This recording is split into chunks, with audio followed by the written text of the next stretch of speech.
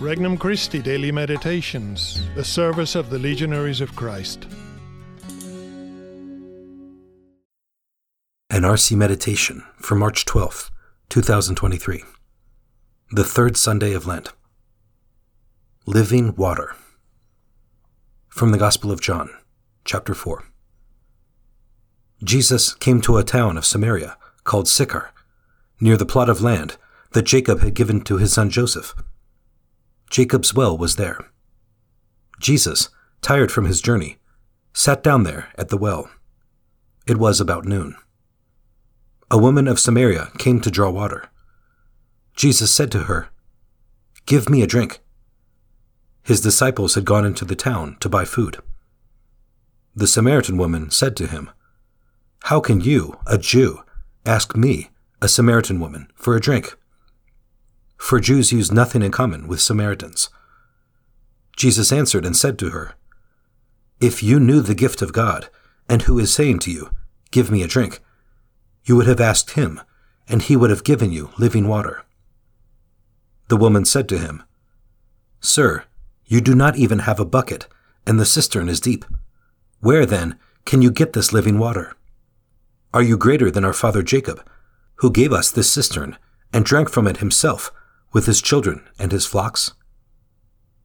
Jesus answered and said to her, "Everyone who drinks this water will be thirsty again. But whoever drinks the water I shall give will never thirst. The water I shall give will become in him a spring of water welling up to eternal life." The woman said to him, "Sir, give me this water, so that I may not be thirsty or have to keep coming here to draw water." Jesus said to her, "Go call your husband and come back." The woman answered and said to him, "I do not have a husband." Jesus answered her, "You are right in saying, 'I have no husband.' For you have had 5 husbands, and the one you have now is not your husband. What you have said is true." The woman said to him, "Sir, I can see that you are a prophet. Our ancestors worshipped on this mountain, but you say that the place to worship is in Jerusalem." Jesus said to her, "Believe me, woman, the hour is coming when you will worship the Father neither on this mountain nor in Jerusalem. You people worship what you do not understand. We worship what we understand, because salvation is from the Jews. But the hour is coming, and is now here, when true worshippers will worship the Father in spirit and truth. And indeed, the Father seeks such people to worship him. God is spirit, and those who worship him must worship in spirit and truth." The woman said to him, "I know that the Messiah is coming, the one called the Christ. When he comes, he will tell us everything." Jesus said to her, "I am he, the one speaking with you." At that moment, his disciples returned, and were amazed that he was talking with a woman.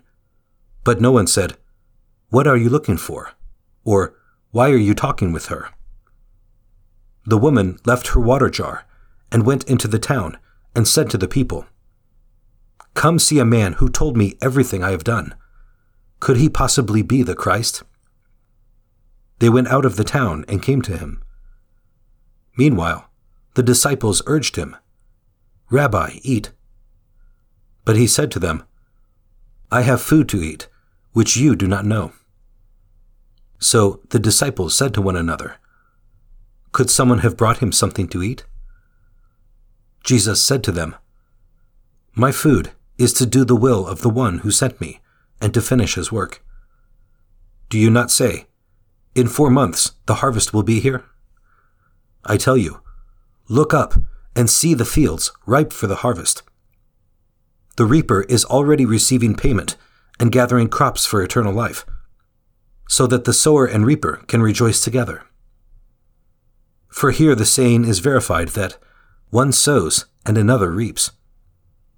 I sent you to reap what you have not worked for. Others have done the work, and you are sharing the fruits of their work." Many of the Samaritans of that town began to believe in him, because of the word of the woman who testified. He has told me everything I have done." When the Samaritans came to him, they invited him to stay with them, and he stayed there 2 days. Many more began to believe in him because of his word, and they said to the woman, "We no longer believe because of your word, for we have heard for ourselves, and we know that this is truly the Savior of the world." Introductory Prayer. Lord, I believe that you are present in my life. I believe that you are my Creator and that you hold me in existence at every moment.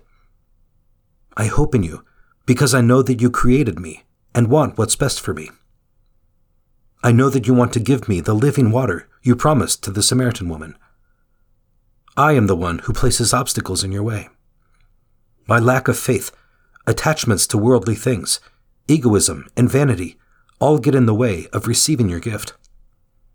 I come to you in prayer today with a humble and contrite heart.